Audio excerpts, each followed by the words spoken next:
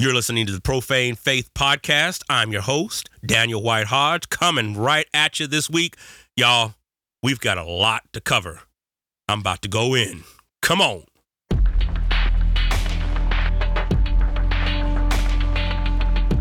He said, "And there shall be signs in the sun and in the moon and in the stars, and upon the earth distress of nations."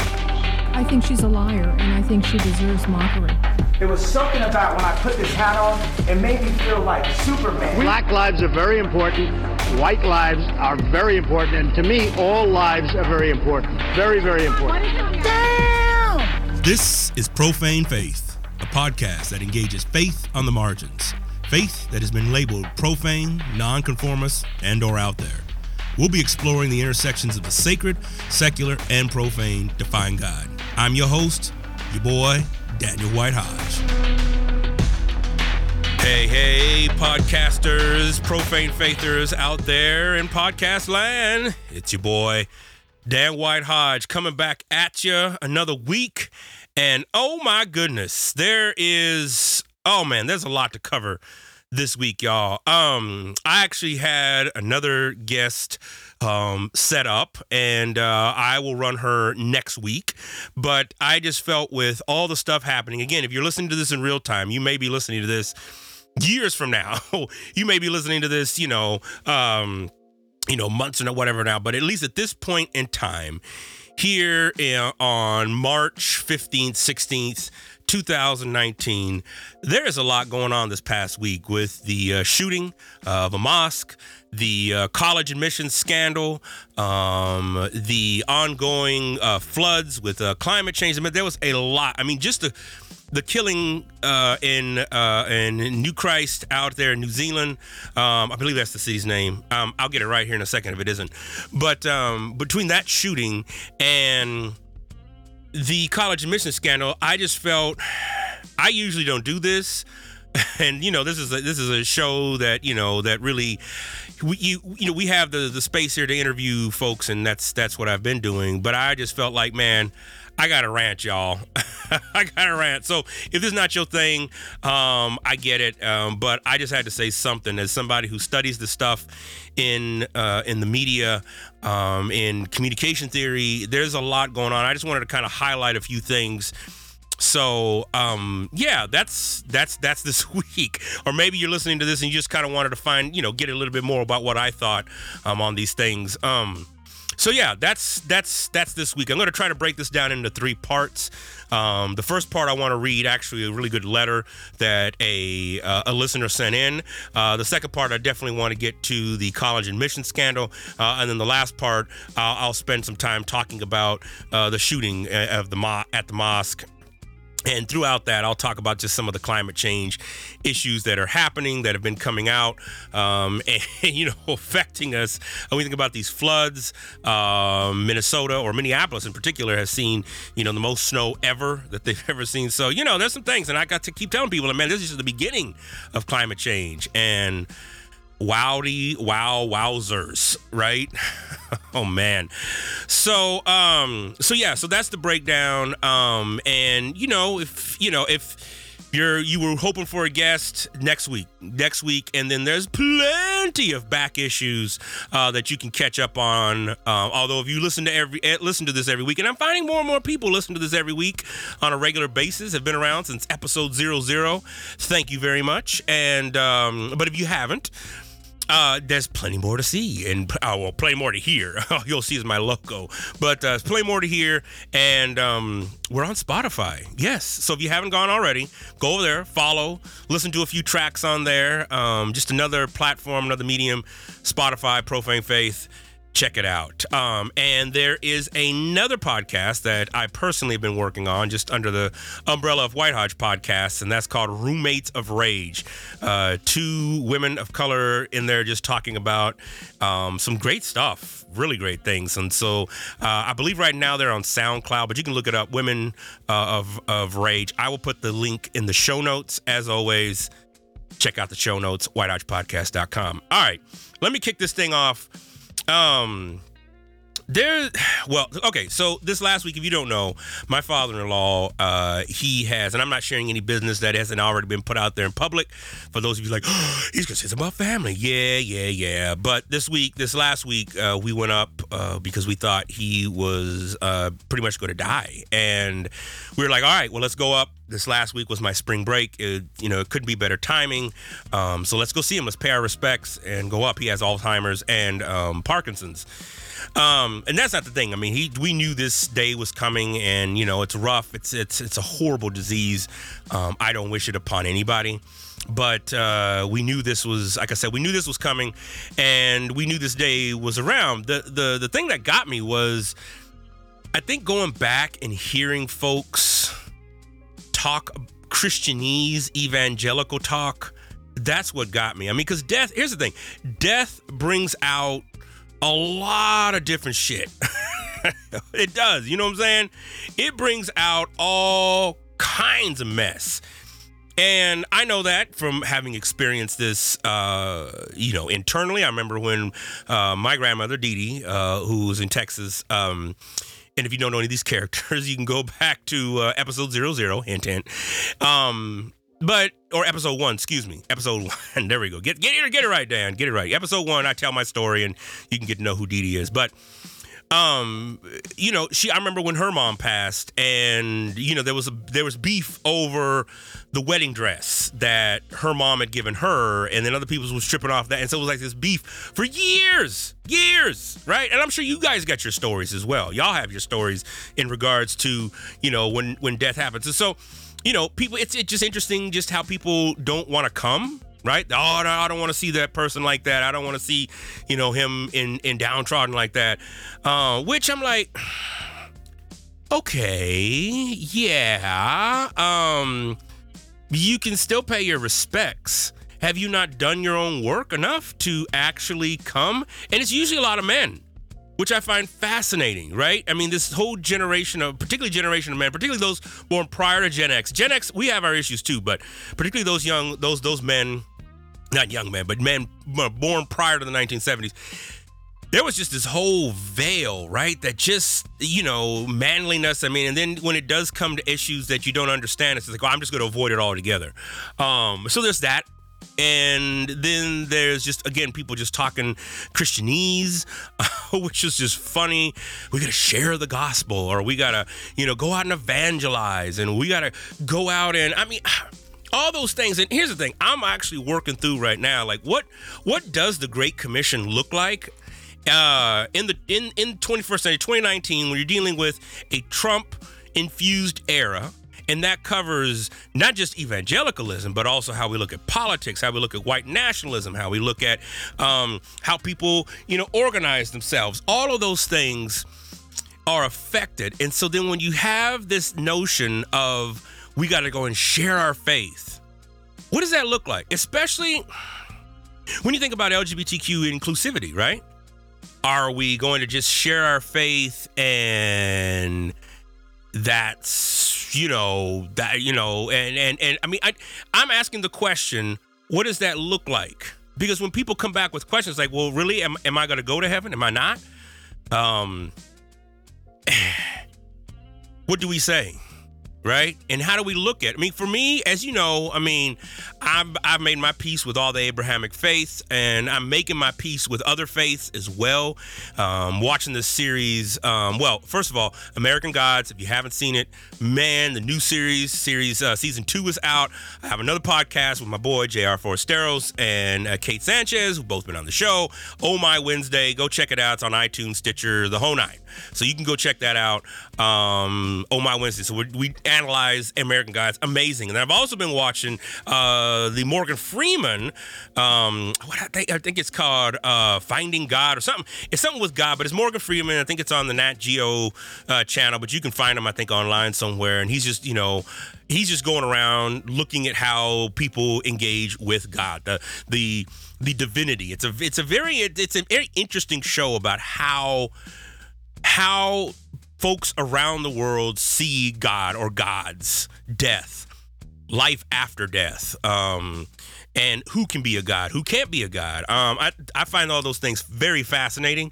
And so I don't want to get too much on a tangent, but I think as I'm looking at things, I'm just like, okay. Remember, Jesus himself was a Jew. If you look prior to Jesus, right, those folks, I mean, there's a whole bunch of mess in there, right? If we're only going to be like Christians are the only ones that are going to be saved, and even that language, right, saved, and they're going to be in heaven, and that's it. Well, then prior to Christ, we're going to have some major problems. So, and all of you scholars out there who study the word, I mean, you guys know that already, or y'all know that already. So when we think about evangelism, going out, the Great Commission, yeah, what does that really look like? And I'm actually going to be putting a show together on that. So just, hold on to your seat, and we'll get that together. I'm going to get some good guests for that. My point in saying all that is that I think what gets me about Christians the most, and I'm so tired of Christianese language and so tired oftentimes of just Christian culture, because it wears me out, y'all. And then when you add race and intersectionality, it gets me that Christians are so damn fucking scared of everything. We're trying to get this minor passed through at my school, gender studies. Brand new, revamped, students have been asking for it, and it's amazing. Deals with intersectionality, the whole nine, right? Looking at, primarily authors of color in the readings, the whole nine, right? And the first thing that comes out is, why aren't you teaching a biblical understanding of gender? Now, what the fuck is that, man? Now, seriously, I mean, if we're really going to go there, really, so biblical understanding of gender, which one? What are you talking about? And this is, entered this whole, of course, this discussion about, are we teaching the Bible at this school? And, people who have problems with, students, learning from this. And that's all code. Those are all dog whistles for something else, right? It's like, I don't want to hear your feminism. I don't want to hear anything that has to do with liberalism, because that stuff's of the devil. And we are a Christian school, and we do not, right? We do not deal with things outside of whatever's in this box of religion. We don't deal with anything outside of that. I'm straight up, man. And this stuff right here wears me out. The fear that exists in people's minds. I'm sure there's probably somebody listening to this right now saying, oh my goodness, just trying to get ammunition, right? The fear. And then what do? We just cut it out. Well, I don't want that. I don't want that. If we could be honest and just say, this is a close-knit club. This is what we signed to do. We really only see things one way. And if you don't want to see it that way, then you're out.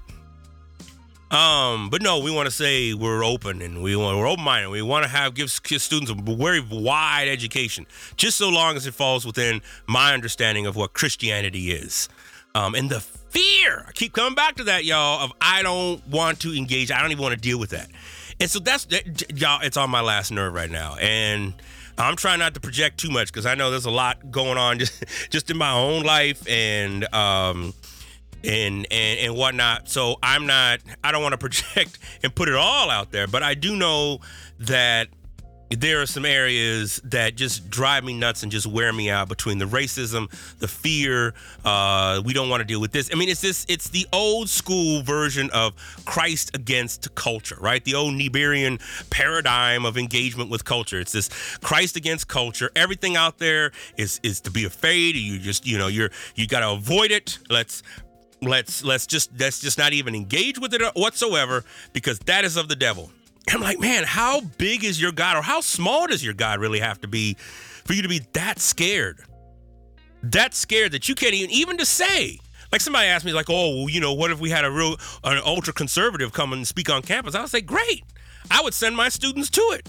I might not agree with them.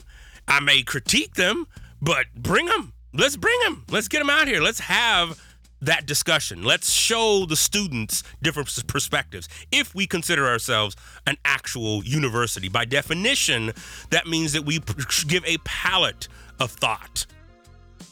And you allow the person to formulate those thoughts and to gather their own information and to actually step forward and then put something else on the table as we build knowledge. That's how I look at different aspects of pedagogy, particularly in the classroom. But no, we got to know. No, we can only see it this one, the biblical version. I get pissed and tired all the time when somebody, especially when somebody says to me, what is your biblical understanding? Which brings me to this email. Because somebody, I don't even know when they did it. You know what I'm saying? Somebody who's listened to the show, was just a once-off, said, I listened to your show. Tell me your biblical understanding of marriage and sexuality. I'm like, you know what? You can go to hell with that. I ain't answering that shit right there. And because it's already coming at it. I'm like, first of all, if you don't even know where I stand, if you haven't read my stuff, check the annals. I am not here to educate you. In that sense, I put out material, I put out free stuff, I put out books. I have this podcast, I have multiple podcasts, right? Come to me educated. I am not the one to come here and sit and handhold you in your life. That's Google. There's Google out there. Go on out there and figure that shit out. So I ain't gonna engage in that. I'm just not. I'm tired. It's draining. It is soul draining. It's the same thing I tell with white folks. I cannot be your black friend. I cannot be the only black source that you have in your life. I just can't. You're gonna have to go out and find that on your own. You're gonna have to find other white folks and learn from them. I can't be your crutch. So this email came through and I was like, whoa, I gotta read this on the air. And the person who wrote it said, yes, by all means, you got it. And basically it was about last week's conversation. So again, if you're listening to this in real time, last week we had Perry Marshall on talking about Evolution 2.0. And I, as every week I do, I try to invite folks like, hey, if you think of something, drop us a line. Drop us a line. This is like I've said before, no one is above critique.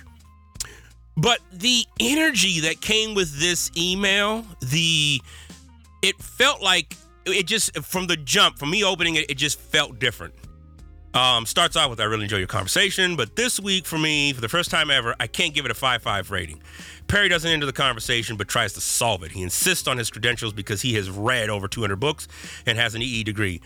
I appreciate his efforts, but the whole attitude of the $5 million prize, saying Dawkins' right tracks for atheism, and so many comments is just not the way I expect your guests to present themselves. Honestly, I was disappointed in you for letting him get away with going unchallenged in both style and content. His exposition of the scriptures is suspect. His comparison to creation to the code from a computer game is interesting, but hardly the definitive word. Ultimately, he has some cool things to say, but his attitude is very much, I am going to settle this once and for all. Given your usual insights, I'm surprised that you let him skate. I am disgusted by what seems to me to be a white colonial mindset. Further, his disdain for any other ideas came through alarmingly. Now, this got me. I was eating up every word, and here's why. I know for some folks, it was the way this email came through that I took it as, those are some good points. I probably should have. Now, context for this show, because I've gotten it from other friends of mine or associates of mine who say, man, how come you always have people that lean liberal? Man, you need to be having debates on that. Well, first of all, don't tell me how to run my goddamn show. And second of all, that whole energy you coming with right now that you be trying to, put on me, I rebuke it straight up. And I'm letting you know right now that this show is not a debate show. I didn't want it to be from the jump. I don't want to be. My listenership doesn't expect that. We expect conversations. Now, I'll ask questions and help bring out some of the things, but this is not a show designed to go in on guests and tell them how wrong they are. That's just not me in general. I don't like doing that. Now, don't get me wrong. I'll critique. I'll engage in dialogue. I'll engage in passionate dialogue, but I ain't going to try to tear somebody down. Nah, man. But again, this email didn't come in any of that spirit. This person goes on to talk about, they're in seminary and they have a whole thing on advancement of science and religion. I don't know if the arrogance is race-based, coming from this conservative background where typically anyone's good. But, it was just like, look, it just didn't fit your usual ethic and I just thought I'd drop you a line. My response was just like, yo, thank you so much for reaching out and sending this email. I really do appreciate the insight and feedback. Thank you. It is a great thing about hosting this podcast. So I do welcome the critique and insight. And so I give them the context, which I just shared with you guys. And then I just said, man, this is great. I probably should have said a few more things, right? Now, don't get me wrong. I think some of the things that Perry is saying is very interesting. I'm engaged. I'm enthralled with that. But sure, I can ask some better questions. And that was the way I received it. Of course, this person responded, was like, man, this is great. And we're having an amazing conversation online as it pertains to, the show. I asked if I could play that simply because I thought that this is exactly the type of conversations that I have been wanting to engage. And I don't want to say it's like, he went in. No, he didn't. The person who wrote this, it particularly just said, look, this is what happened. This was my observation. Take it or leave it. I love your show. It was just something that I noticed. And that was the spirit I received in it. And that was how that is how it was took. I think this is important, particularly because we live in such a divisive society. Now, I'm not trying to come off and say, we just all need to do this. But this is a great example of exactly what I'm talking about when it comes to giving insight, feedback. And this person didn't want to, label it as critique. I'll say critique just because that's some of the language that I use. I don't look at critique in a negative way, per se. And I'm not saying the listener did either, but simply to say that this was good insight. And yes, I could have improved on that. I could have. And I wanted to share with y'all to let you know that these are the type of conversations that I am engaged with. And I think this is important as we move forward in dialogue. We don't all have to agree to get along. Okay? We don't all have to think the same exact way to get along. We are going to disagree with each other. That's just part of being in a relationship. Just like I tell all my students in interpersonal communication and group communication, like, look, conflict builds relationships, okay? Because that's when I get to see where we really at. What is this relationship about? Where do we stand? How do you do conflict? Are you dirty? Do you want to, do you shoot for the, below the belt? Are you passive about it? I want to know. And vice versa about me. How do you perceive me? How do I do conflict? Conflict grows relationships. The right conflict, not just drama for drama, right? But the right conflicts. And so this was a great email in that it helped bring up some good issues and some good points, and also just spurred a dialogue, an ongoing dialogue. So I appreciate it. Listener, thank you so much. And for those of you, again, just, send a brother an email. But again, I ain't going to be answering just the binary. Like, what do you believe? Is sin right or is it wrong? You need to go somewhere with that, with your tired self, man. You know what I'm saying? You're teaching biblical understandings of gender and penises. Again, you need to go somewhere with that shit right there. I'm just gonna tell you. But this cat came correct, and I appreciated that, and it's just something that I have continued to admire again about this show and the listenership that listens. So that was good. That transitioned, of course, into the college scandal. Oh my goodness. What in the literal hell is going on with that? I got so much to say.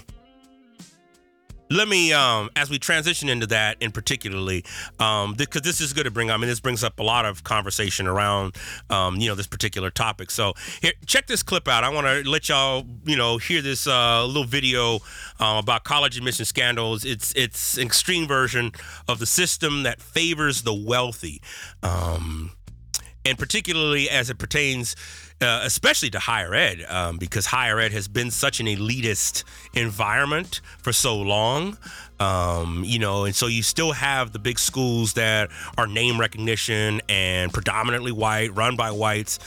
So it raises a lot of those questions, right, of nepotism and elitism and, meritocracy, right? The best get in, right? Only the grades matter. No, we got must be the paychecks. They matter too, because I always say what we kneel down to as a religion in this country a lot is money, right? And fame, celebrityism. Those two right there are chief gods. They are in charge of a lot of shit. And you can say, oh, God is my identity. Right. But the lights came on because why? No, somebody paying the bill, bruh. So, it just gets at a lot of stuff. Let me cover some of the stuff after this clip. Check this out. Are college admissions meritocratic? Sometimes they are, but not always. The college admissions system too often perpetuates an aristocracy of wealth and celebrity and power. This case has even broader ramifications beyond the world of college admissions.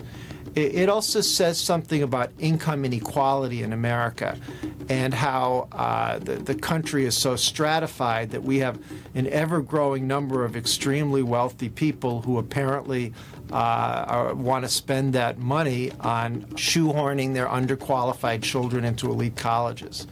And at the same time, of course, we have many middle-class and working-class people who couldn't afford or even dream of spending this kind of money, and they still believe in the American dream and equal opportunity and upward mobility, and they encourage their children to work hard and achieve academically and gain college admission the old-fashioned way.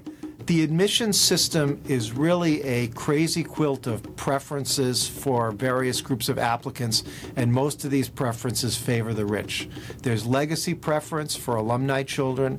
There's development preference for children of parents who are not alumni but are wealthy and are likely to donate large sums. There's athletic preference, which in general helps white and well-off students who play relatively obscure sports like polo, crew, equestrian events, and sailing. And there's still more preferences like those for the children of faculty and administrators at universities.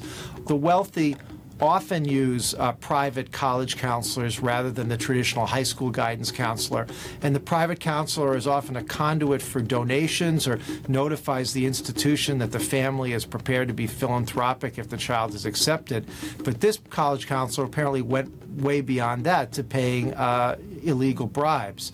Since I began writing about this issue 15 years ago, the number of these private counselors for the rich has gone up by leaps and bounds. And these people are not licensed or regulated. They don't have to answer to a school administration the way a guidance counselor at a typical high school would. And they have every incentive to get their clients' children into college by any means available.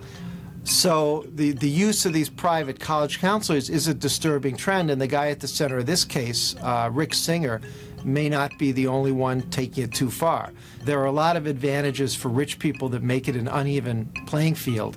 And what this scheme did was exploit that to the hilt. All right. So, interesting stuff, right? So these are a lot of things that we've been like, well, most of you who've been woke for, or just even alive for the last, 20 years, already know that, the system of privilege, the system of wealth is something to be reckoned with in this country. It is powerful. It is something that, again, money speaks and bullshit walks. That's the old saying, right? I mean, it is something that you cannot overlook. You cannot just snidely say, oh, well, the best person. No.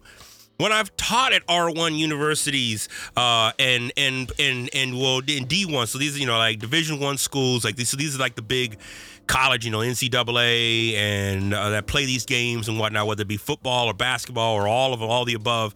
I have had coaches and I have had people come and say, look, can this student pass along? And, this, and it comes down to money. Well, they paid for the library, or, well, their parents covered this and stuff. And when you see that up front, it takes a second. But the constant berating that people of color, students of color have gotten. I remember this was probably my second semester teaching, a young professor. I haven't even completed my PhD yet. And a white male student was just like, man, I have trouble, sitting in this class here with you and respecting you because I can't think of, about the 7 other white guys that got passed up for them to hire you. Right? Just bold. Bold, just bold as the wind, right? So I was just like, we ended up having a conversation, but that is the myth that has been given to a lot of white people that, black folks, they don't deserve to be here. Mexican folks, they don't belong to be here. None of the Latinx folks belong. They were given handouts, when in reality, I've got to work 5, 10, sometimes 20 times harder than the next person, especially than a mediocre white guy. Think about that. These kids weren't like bright. That's the other thing. These students were, so the money is giving them, the edge up and stuff. So that's what I'm competing against. So I can get A's and everything else, but that's what I'm competing against, right? Mediocrity. I am competing against lazy ass shit, folks that have been handed everything in life. That's what I'm competing against. Not even the best and the brightest, but yet I have to outwork them, out-talk them, out-assignment them, out-merit them, out in the academy. I have to out-publish, out-write. You know what I'm saying? And somebody, some old white guy was just like, oh my gosh, you're going to be a full professor and you're not even 50? Like, you goddamn straight. You damn straight. And I earned every fucking letter of that title, too. None of this shit was given, right? And you hear that all the time. Oh, my parents, they were white and they came to this country. Yo, man, I don't want to hear that noise.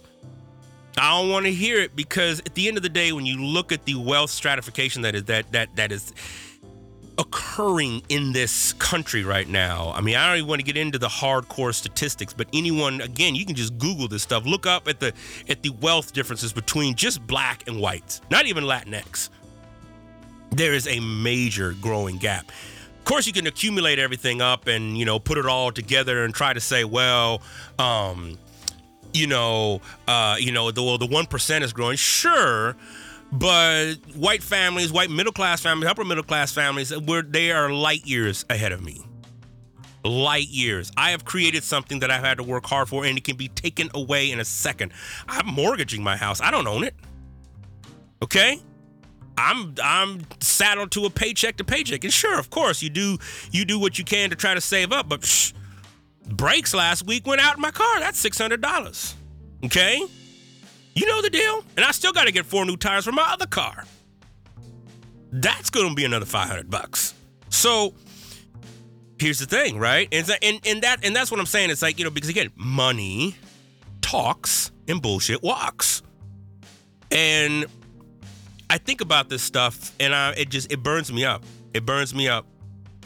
There were folks in, when I went back to school in my mid-20s, because, if you know me, I didn't go to school or college. I didn't go to college right out of high school. And, people just looking at me like, affirmative action. I just straight up, just straight up, like, you here because of affirmative action. And like, really? That's what you believe, huh? Okay, well, let's that old game, big bank take little bank. Let's take big GPA take little GPA. You know what I'm saying? We'll see who's summa cum laude. But that is the ongoing pressure and the stress that exists for ethnic minority students, especially when you're the only one. Especially when you're standing in front of a classroom, especially when you're, a faculty member, one of 6 that are on a staff, right? That are standing in front of students who still think you got there because somebody gave you something. And here this thing is blown out to pieces and stuff. And I'm like, I ain't gonna be feeling bad for these fools. People are like, oh, well, no, hell no. And they're like, oh, Lori Loughlin, she lost all this work. Man, she gonna be just fucking fine. A white woman in this country, she gonna be fine. Give her about a couple years. We'll forget all about that shit. Right? Shoot, we can forgive Elvis, right? He's a 25-year-old, dating a 14-year-old and giving her little drugs. Y'all know about that, right? Well, people love Elvis. That didn't really matter. Rob Lowe, back in the 80s, right? Caught with young women and it was videotaped and everything, right? Oh, he's good now. He's talk show, he's morally upstanding. He's paid his debt to society. Oh, Lord. And I think about the amount of black students, and I say black, not just to exclude anyone else, but particularly since I am black and I had to deal with this particular issue. I say that because so oftentimes we're looked at as a commodity, especially for sports. You know, and you think about the private Christian world, private Christian college world, sports is a big thing. I mean, half the diversity for the schools most of the time coming through the athletic program. And when I say athletic program, I really mean basketball and football. All right, we ain't talking about any other stuff. And that's a catch-22 because if you got somebody coming to say, we'll pay your whole way if you come play ball, a lot of these cats are going to play football and going to play somewhere because they're supporting their family. And their family has put hope in the college system so that they could actually come back and help them and move along, right? Because we've been so generationally deprived of being admitted into the circles, the social circles, the educational circles, the religious circles that have been so hallowed in this country for so long. And we still find that this stuff is going on. Can you imagine if the shoe was on the other foot, if this was all black students? Because, you know, the students are being still allowed to be kept in school. Y'all know that, right? Yeah. Okay. Now, cheating in my class, if it's your first offense, that's an F on that assignment. May case get you to flunk the class, but the second time, now we're talking about like we gonna kick you around. This is, for me, this is the tantamount of that. You're just cheating in a different way, right? I'll give you $500,000 if you just overlook this. Oh man, y'all, this is some stuff. Another article talked about, college admissions consulting was booming well before the bribery scandal, and goes into talking about, just why this was, why this was happening and whatnot. Y'all, this is, like I said, this is some crazy shit. And I, as an educator, I see a lot of this. I remember when one of the schools I taught at when I was in Southern California, they already gave faculty members, barely any parking spots. And I remember I used to see students there parking all the time, and I was pissed. I was like, come on, man, I'm trying to get to class. And I would call security and be like, hey man, this is, this person don't belong in this lot. And I don't mean to be all that, but I'm just like, dude, we got 10 spots. So let me at least park. I don't have to park 4 miles away from campus. And I remember students being like, I'll park wherever I want because, they can give me a ticket. It don't really matter because, I'll just send it back home to mom and dad. Right? Stuff like that. You show up to school with a brand new, fully decked out Range Rover, right? Freshman year, right? And so again, and it'd be one thing if we could be like that, if we could look at that and be like, all right, if the person could be like, look, I don't deserve any of this stuff and but it's like those people who've got that privilege always got some damn advice for the folks who are struggling along. Hey, man, you just got to work hard, man. I don't know, everybody gets an equal chance in this country. So shit like that. So this scandal here, man, it rocks me. And I know there's more to come. I mean, this is just the tip of the iceberg, y'all. When you think about that, I mean, I am also interested as a researcher, like how does race affect grading? I heard enough anecdotal, instances where black students were marked down, right? They were caught and people were like, oh, well, I just assumed this or say, and they kind of coughed it up. But I'm curious, like, well, where else is that happening? You show up in that classroom. And then the other question is once you do graduate, what are the chances of you landing a decent and good job? If you ain't got those connections, right? If you ain't got those hookups, I don't know. These are some things that I'm pondering, y'all. And I'm wondering, I truly believe education, the way we look at it right now, is going to be changing in the next decade. I think a lot is going to be changing in the next decade, much like climate. 2028, 2029, we're going to see some major changes just with the way we do life. We can't keep going the way we've been going. We just can't. And I'm not a doomsday, like, oh, it's going to end, but it's going to change significantly. And education will be one of those. We live in what I like to call the Yelp generation, which, everything's ratings, right? If I don't like this, I'll just go and rate it. And people listen. I don't like this. I'm going to go get online and I'm going to tell people, I'm going to tell you, what I think. And if I can get enough people, if I have a big enough platform, I can get people wooed one way to go. And then when you think about the highly competitive nature of college admissions right now, it's a business. It's about numbers because there are fewer college students to pick from, All right, people are not having as many kids as they once did, and so that started around 2011, 2012. We started to see a decline in the amount of college-age ready folks, and it's just been declining ever since. So now, colleges are fighting over, literally, scraps. And then you have for-profit, and non-profit for that matter. For example, I think it's called the University of New Hampshire. You probably see commercials for it all the time. They got some 200,000 students. 300,000 students, and their goal next year is to get another 100,000 students. Now that's on the East Coast, but think about all the East Coast schools, and not just the big ones: Yale, Penn, Princeton. Well, I don't know, but anyway, all the Duke, all those places. Those are not necessarily going to be affected. I remember I talked to a person one time when I was at USC, and they said, "Look, I'm going to be honest with you. We don't have to admit another student for another 25 years, and we're going to be just fine. We're going to be just fine." Right.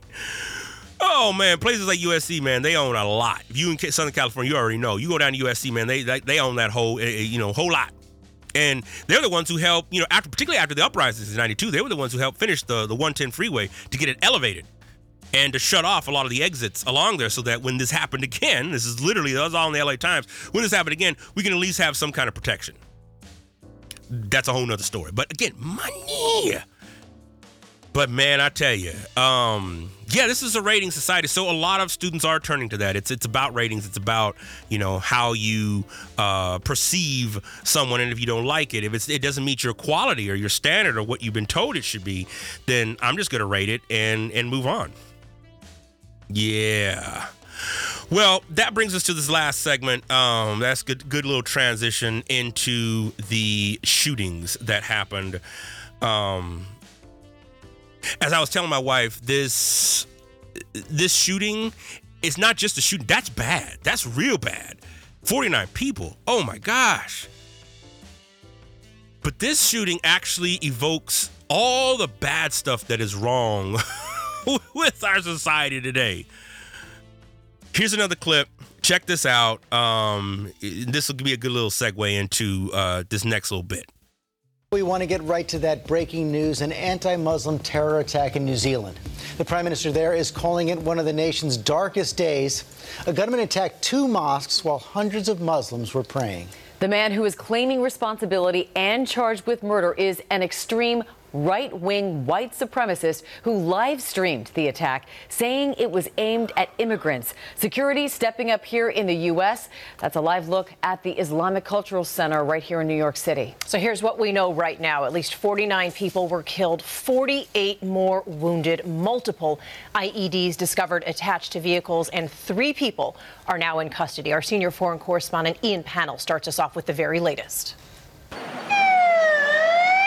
Horrific scenes in a normally peaceful country playing out at 2 mosques in Christchurch.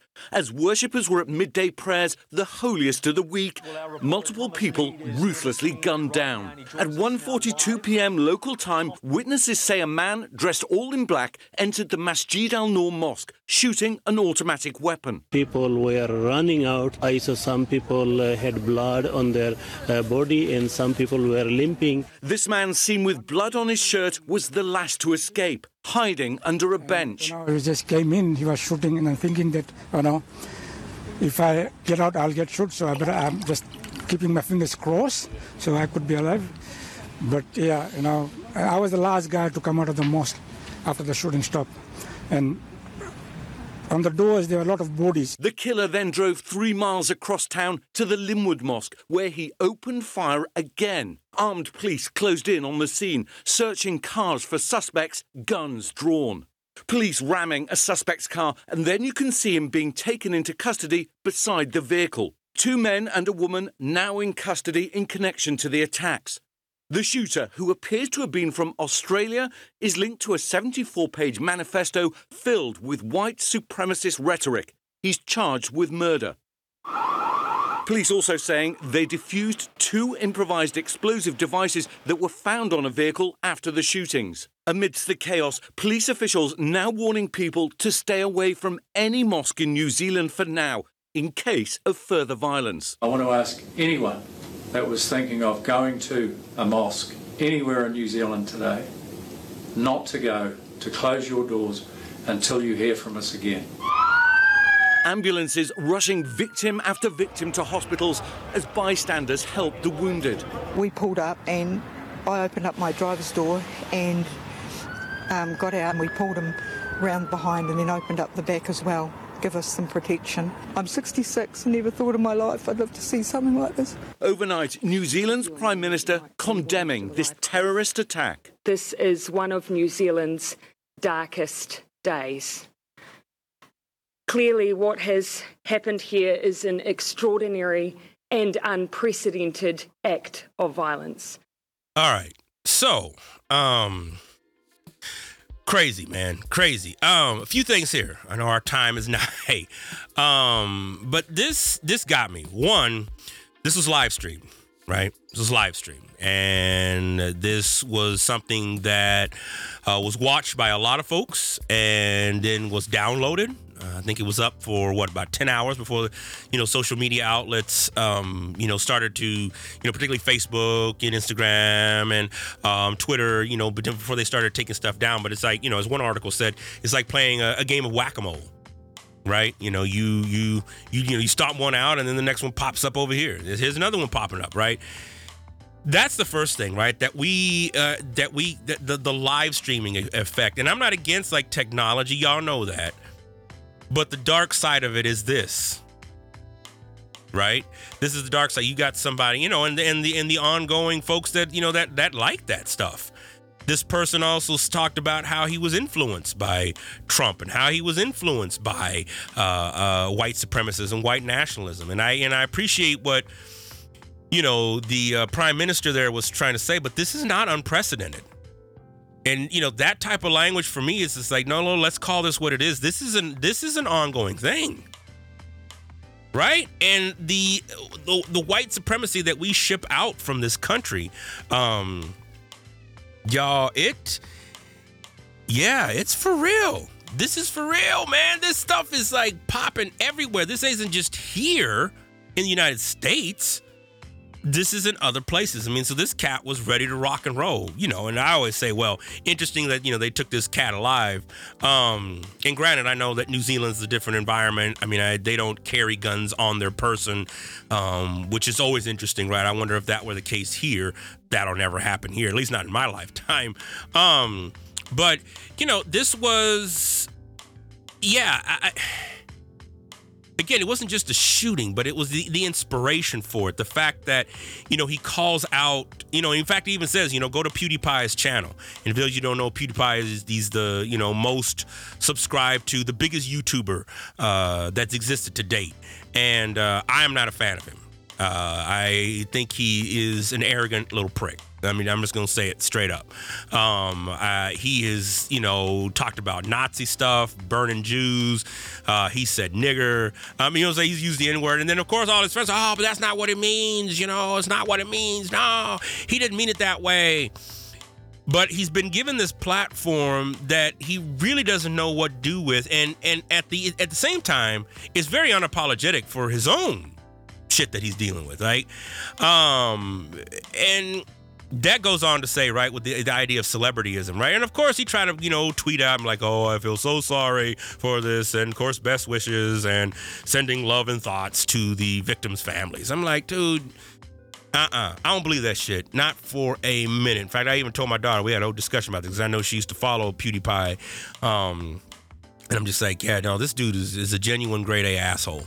Straight up. And again, this isn't every YouTuber. There's some good YouTubers that are out there that have major platforms, but I am questioning, what as a researcher, I'm trying to figure out what is the effect of this, particularly with white nationalism, particularly with folks who have this, millions of a platform that can influence people to do things that, and the subscribers that continue watching this, right? Like first talk of Nazism, I'm like, I'm out. Peace. I'm good, bruh. But folks was like, that's not what he meant. Nah. That's, he wasn't really saying that. He was just talking about, I don't know what he was talking about. And I get it. For some folks, they were just like, well, look, he's just trying to get ratings. And he got his ratings, he got his likes, he got his videos. This is what he does to get paid. There's some ethics I have to question then with you on that. Going back to this cat. So he's telling, go to PewDiePie's channel. You're going to know, you're going to see what's up. And of course, people are like, no, this is not what PewDiePie is doing. And it's not just PewDiePie. I ain't talking about him. I'm talking about the growth of multimedia. Think about this. We have all these little tricks and functions that these social media outlets can do, but yet we still haven't figured out how to just stop a viral video that's this bad. The algorithms haven't figured out how to really just get rid of that. Facebook's been brought up on more stuff. Right now, you got the cat next to Zuckerberg, resigning this week and stuff, man. So more stuff is going on. Like, once you see him leaving, right? Because the rats, they just start to leave. They're like, man, I'm out. There's something deeper going on here. And Zuckerberg's still trying to save Facebook. There are days, and I know I'm going to sound like a technological Luddite. There are days when I just feel like, man, I just got to shut this shit off. And I love the technology. I mean, look, I'm telling you to go subscribe on Spotify, but I struggle, y'all. I'm just going to admit it. I struggle with the amount of stuff that happens online. I've had the fortune or misfortune, depending on how you see it, of sitting next to folks at their moment of death, and I can tell you, no one is trying to check their Facebook page and their likes at that moment. No one is trying to check and see how many subscribers they have in that moment. No one is trying to see the algorithms of the demographics of people subscribing to their feed in that moment. And I get that's an extreme view. I know that's, I don't want to build an either or case, a straw hat argument upon, at death, of course. But I'm asking myself, what is the significance of that? And as a person who grew up in an era without the internet, without Wi-Fi on every corner, I'm asking myself, what does it look like to go back to that?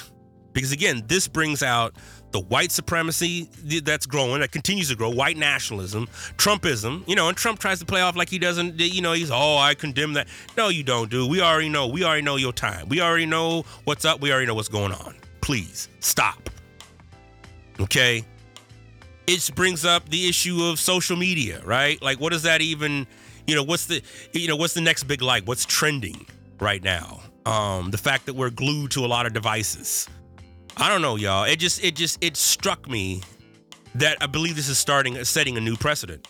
It really is. Like, I'm just going to go and I'm going to, strap a GoPro camera to me and stream this whole thing. Because I know it's going to go viral. I know people are going to watch this, even if it's just a rubbernecker. I mean, think about when you see an accident on the highway, right? There are accidents that happen because people are watching the accident that just happened. So I am a little shook and still trying to get my head around that. But, we continue to allow that type of stuff here in the U.S., and so it's just a matter of time before it happens again. I was in the Mall of America, right? My in-laws live in Minneapolis, and there was a couple strange looking white dudes up in there, and I'm just like, what's going on? I got to throw this trash can at you, man. But I think about that stuff because I know that I'm going to be the prime target.